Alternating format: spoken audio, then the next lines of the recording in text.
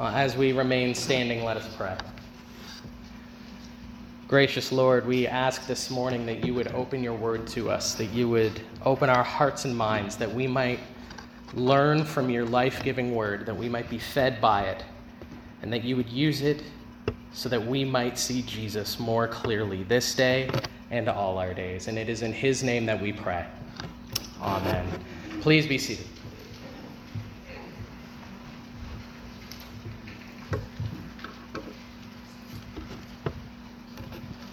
Over the past few weeks, as we've walked through the first 7 chapters of Mark's gospel, we have seen how Mark reveals Jesus in his divine identity and power. As Jesus has healed and cleansed the unclean, taught with divine authority, and provided through divine power, the question that has been ringing throughout is, who is this man? The disciples themselves asked, who is this that even the wind and the waves obey him? Who is this Jesus? If you were to sit and read all of Mark's gospel in one sitting, you would come to chapter 8, and it feels as though this question is coming to a head, like we are finally going to get a clear answer, and sure enough, we do. Interestingly, it's not from a question that the disciples ask. Rather, Jesus turns it around on them in a series of questions that culminates in the question of questions. Who do you say that I am? It is the question on which the fate of all things hangs. That's not an overstatement. Friends, I'm not trying to build the drama here. There is no need for me to do that. It is a simple fact.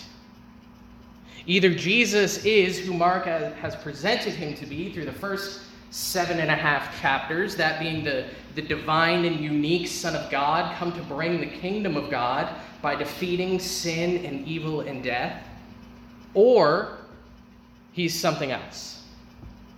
And if something else, then ultimately of minor importance. Who do you say that I am? It is the most important question in the world. That being the case, we need to spend some time looking at this question. And what hinders us from answering in the clear, simple, and yet profoundly faithful way that Peter did. You are the Christ. So let's start by looking at this question and Peter's simple confession. What does the question itself reveal to us?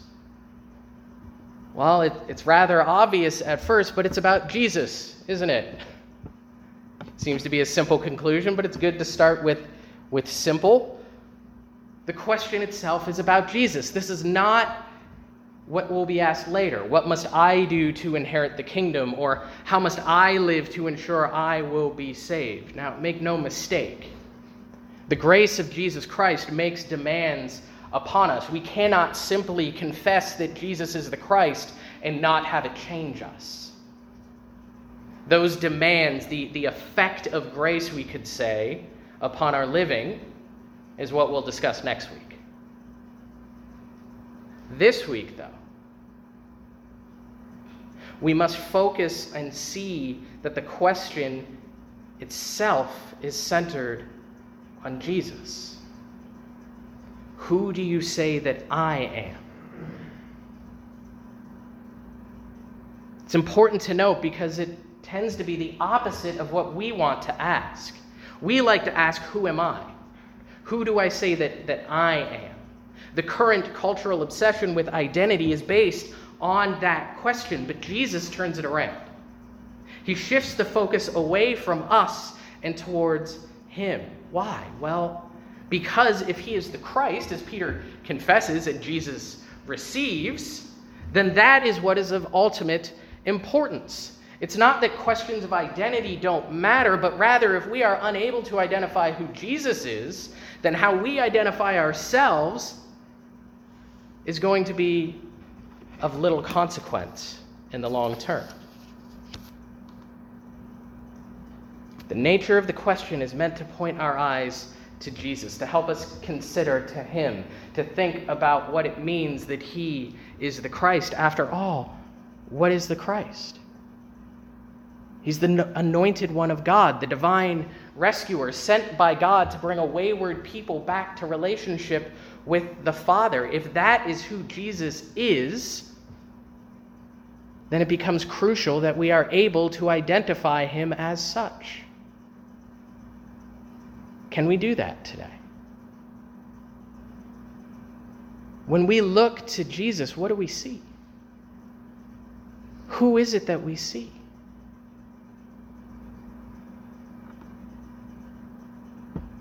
If we do not see him as the Christ, then we do not see him as he reveals himself. And that is actually the point of what comes before this great question and Peter's confession. It's the truth that we people do not see rightly. We are blind to who Jesus is and our need for him. So often I have had dear, faithful believers come to me and ask, why don't others know Jesus? Why can't they accept that he is the Christ? It's because we are blind. We have a very unique healing account in our passage today.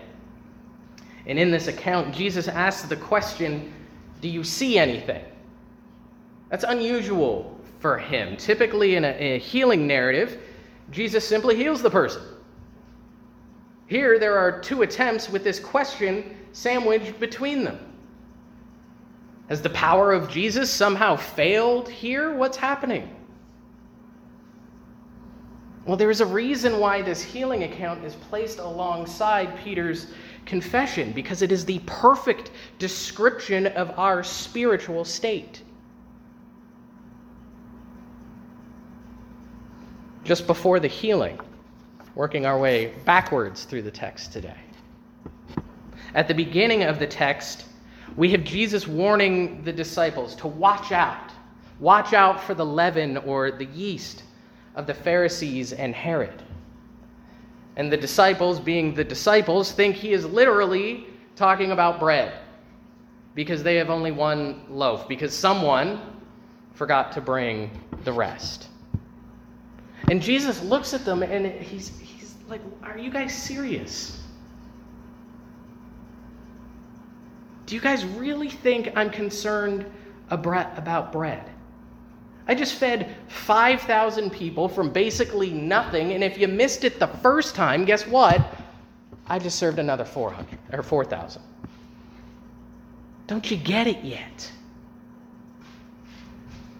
And Jesus rather pointedly asks, do you not yet perceive or understand? Are your hearts hardened?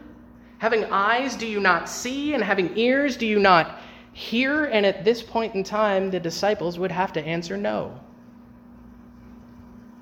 They do not hear Jesus rightly. They do not see Jesus rightly. They need to be healed. And they need healing in part because they focus on the wrong things. The disciples are concerned about their stomachs, not their souls. They're concerned with their earthly perceived need, not the underlying need of their souls. The miracles, the feedings, all of it was to show who Jesus is, and yet they focus on what the miracle gives them. It's a what can you do for me approach. I've got Jesus in my life toolbox over here, so that if I ever get myself in a jam, then I can bring him out and he can fix it for me. I'll get him to bail me out when I can't help myself anymore. Right? It's who do I say that I am living? Fixing our eyes and hearts inward rather than upward. And we will remain in that state. We will remain blind unless Jesus heals our spiritual blindness. And by his grace, as we talked about last week and we will continue to talk about, he freely offers it to us. Why, though? Why does this healing take 2 attempts? If I'm right that this healing is meant to be a physical representation of the state of our faith or lack thereof, why doesn't Jesus just heal him and be done with it? Well, it teaches us something about the way that Jesus opens our eyes. He doesn't overwhelm us, but rather opens our eyes to see him over time. He is a gentle and compassionate Lord, and so he reveals himself bit by bit. Think about it for a second. Could you imagine if Jesus showed you all of your sin all at once? Like he sat you down with a list of every sin you had committed and pointed his finger and said, "You did all of this." That would be crushing, wouldn't it? That would be so overwhelming, we wouldn't want anything to do with him. We'd go running for the hills, never to return again. But that's not what Jesus does. He's gracious and compassionate and patient with us. He heals our blindness over time. We even see it how this portion of Mark's gospel flows together. Right? Last week was about what? The abundant, freely given, freely offered grace of Jesus Christ. This week, about how his grace opens our eyes to confess his name. And then next week is all about the way that that is meant to influence and impact our living, step by step by step. And all the while, he is there with us, keeping us close to him, knowing that things will look a little fuzzy to us at first. But that in his grace, he will open our eyes over time to who he is and the grace he offers. This sort of step-by-step approach should actually be an encouragement to us. To those of us who know that maybe our spiritual sight needs a little fine-tuning, a little more clarity. And for those of us who long to see our friends and family members finally have their eyes opened at all, keep praying for them. Keep praying for that clarity. Keep praying for those that don't know Jesus. I can't stand up here and promise that it'll end how we all want it to. I'm pretty certain that that's well above my pay grade, but what I do know is that we can continue to pray. And we can do so in faith and sure hope that Jesus over time opens our eyes to him. That just because someone is in a state of spiritual blindness now doesn't mean that they will remain there. So there's an encouragement here for us. Keep praying. Stay close to Jesus. There's also a challenge here for us. Seems to be the way it works with Jesus, you know? You're with him, and there's a lot of encouragement. There's challenge, too. By the way, it's because he loves us. What's the challenge here? Well, for those of us who, like his disciples, are in proximity to Jesus with pretty consistent frequency, we need to ask ourselves, do we have eyes to see? Do we see anything? Do we see Jesus for who he is? The disciples have been walking with Jesus for pretty much his entire ministry, and yet they are blind men. They need their eyes open. Do we who spend time around Jesus, do we have eyes to see and ears to hear? Or are we just playing church? Just filling time on a Sunday morning. Truth is, too often we only see in part. We're like the blind man after healing one, waiting on healing two. Jesus asked the question to his disciples, who do people say that I am? And they responded, John the Baptist. And others say Elijah. And others one of the prophets. They are seeing in part. To say that Jesus is John the Baptist or Elijah or one of the prophets is to acknowledge that there's something different about this guy, maybe even something of the divine. God's got his hand on him. I mean, after all, at this point, John the Baptist is dead. So are all the prophets. Elijah's been taken up into heaven. So if Jesus is one of them, there's something different going on here. And identifying Jesus as one of them is saying that he is clearly important. He is unlike other men, but it still misses the mark. It sees in part. It's still limiting who Jesus is. It limits his uniqueness because he's being misidentified as one of these great men of the past. It is seeing in part. Let me give you a contemporary example. How many times have I heard, well, Jesus didn't say that he's the unique Son of God. What he was actually saying was that we're all sons and daughters of God. Well, no. Jesus is the unique Son of God, and John's gospel tells us that if we receive him, he gives us the right to become sons and daughters of God. Or how about, well, Jesus wasn't God. He was a good moral teacher and an influential religious leader. Well, yeah, Jesus was those things. He is a religious leader. He is a moral teacher, but that's not all he is, because a religious leader and a moral teacher can't save us, and Jesus saves us. He is the unique, perfect, sinless Son of God. Not including all the portions of Jesus is to limit him. And in limiting him, we're going to elevate our preferred version of Jesus and make that the lens through which we see him, and usually the only lens. And so it limits him. It's what all seeing in part does. And so we need to be honest with ourselves. Where are my blind spots? Where do I see in part? How about our church? What's our blind spots as a church? And how are those influencing our ministry, either that we do or don't do? Do we come to receive the gospel, but then we're unwilling to extend it to others in word and deed? Are we willing to welcome the outsider like Jesus did? Yay! But only if they know how to behave in church first. Better know when to stand and sit.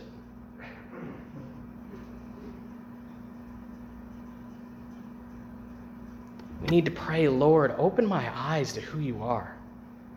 Continue to slowly but surely reveal my deeper sin, my deeper need, and your deeper grace and love.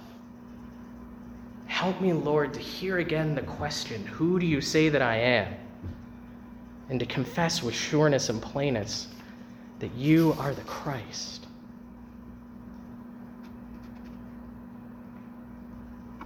If we're going to identify our blind spots, we're going to get serious about that question. We need to be mindful about what causes them or where they come from. As we said, Jesus began our passage today with a warning. Watch out. Beware the leaven of the Pharisees and the leaven of Herod. What he's referring to here is hypocritical and false teaching.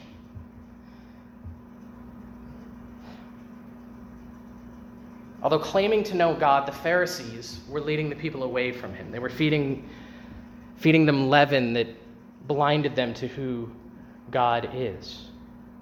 And in taking in this false teaching, it works as leaven does, right? It grows and it grows and it grows until we are so filled with bad teaching that we are completely blind to who Jesus is and our need for him. Now, the temptation is to say, well, the bad teaching comes from outside the church. It's what all those people out there are teaching. They're the problem. There's some truth to that. I recently heard of a CNN reporter who pronounced for the world to hear, being the clear authority on who Jesus is, that not even Jesus was perfect. That's not biblical. That's not Orthodox Christianity. But here's the thing. As much as we'd like it to be, that's not what Jesus is talking about here. The Pharisees weren't the outsiders. They were the ultimate insiders. They were proclaiming false teaching from inside the religious community. In our time, then, we could say that the problem is not what's on social media or HBO, it's what's being proclaimed from our pulpits and from our small group studies. It's how the music we sing shapes us into a partial and at times even false view of Jesus. It's how the so-called preaching in many churches leads to a skewed presentation of the gospel. In fact, it's no gospel at all because the preacher doesn't want to talk at all about Jesus. This is the good Bishop Ryle said. The assaults of persecution from without have never done half so much harm to the church as the rise of false doctrines within. The sword of the foe has never done such damage to the cause of truth as the tongue and the pen. We as the church, we often, and I'm speaking with a capital C here, we often lament the state of the church in our time, declines in attendance, declines in general belief, and we attribute those faults to society. But the reality is that declining attendance was the natural outcome of an already present decline in faith because of an already present decline in a robust gospel witness. The church herself lost faith in Jesus, and so society naturally followed suit. And so the takeaway here is that our blind spots to the gospel are far more likely to develop from having an underdeveloped gospel preached and taught in our churches. And so our response is not to say outside world bad, or even other churches who don't do it like we do bad. Rather, it is to slow down and to look at ourselves, to look at our leadership and what's being taught. Is it in line at all with the gospel? Or have we watered things down in the name of being appealing or in the name of growing attendance or, frankly, because the person who's speaking at the front doesn't believe a word of it? The truth is, we can't answer the question that Jesus asks rightly unless we are feeding on the leaven that he provides. Unless we are submitting our faith, our beliefs to the revealed truth of his word. Unless we are feeding upon the faith once and for all time given to the saints, we will never see Jesus clearly. And so our response will always be in line with the partial responses of the people. And so we need to ask, what is it that we are teaching the world about Jesus? What am I teaching from this pulpit? Are we feeding upon the leaven of the Pharisees? Are we living with an understanding of the world that is shaped more by cultural influences or Facebook memes than the gospel itself? It's a question that sits on me all the time. But we will not answer it by looking outside these walls, but by asking ourselves, who do we say that Jesus is? And is my answer to that biblical? As the rector of the church, I need to be willing to ask those questions, and I need to be willing to confess when I fall short in the call of proclaiming the gospel in its beautiful fullness. It starts with me, but it is not limited to me. It is something for each and every one of us to consider and pray about. Jesus did not ask a general question in the end. He asked a very specific one. We need to submit as believers. If we are believers in Jesus, we need to submit what we believe about Jesus to how Jesus presents himself in the Scriptures. And that means taking the time to search the Scriptures, not just taking the preacher's word for it because he's up there and we're all down here.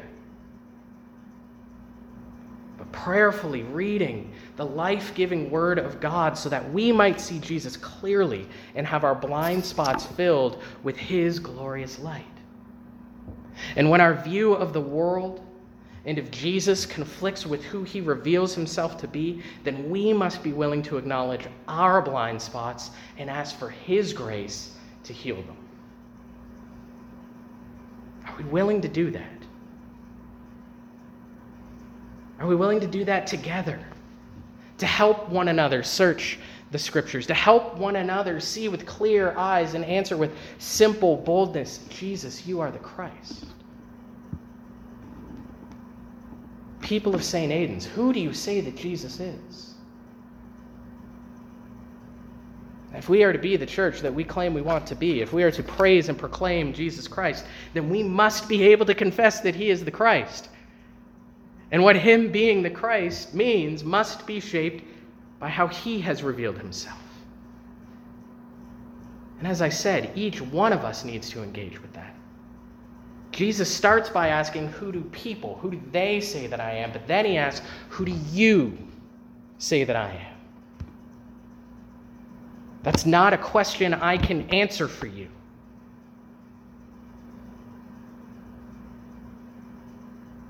By God's grace and mercy, all I can do is faithfully present the gospel. I can't receive it for you. Who do you say that Jesus is? When you look to him, who do you see? It is the question of all questions. And it is the one we must wrestle with. And in the end, joyfully and faithfully proclaim that Jesus is the Christ. He is the Son of God who redeems us from all our sin. Next week, we'll talk about what all this means for how we live. We'll talk about avoiding cheap grace and honestly engaging with what grace demands. But friends, none of that will matter at all if we are unable to confess Jesus as Christ, not generally, but personally. People of St. Aidan's, who do you say that he is? Let's pray. Father, we thank you that you did send Jesus, that by his grace our eyes are opened. We pray, Lord, that you would continue to open them, that you would draw us deeper and deeper in faith, that you would open the eyes of the blind. If any of us gathered here, either online or in person, if we are blind to the truth of Jesus, would you open our eyes? Would you help us to see him and to profess him, to confess his name? Confess that Jesus is Lord. And each day, Lord, would you show us more and more what that means? And help us to live in such a way that is reflective of his grace and his love for us. And it is in Jesus' glorious name that we pray. Amen.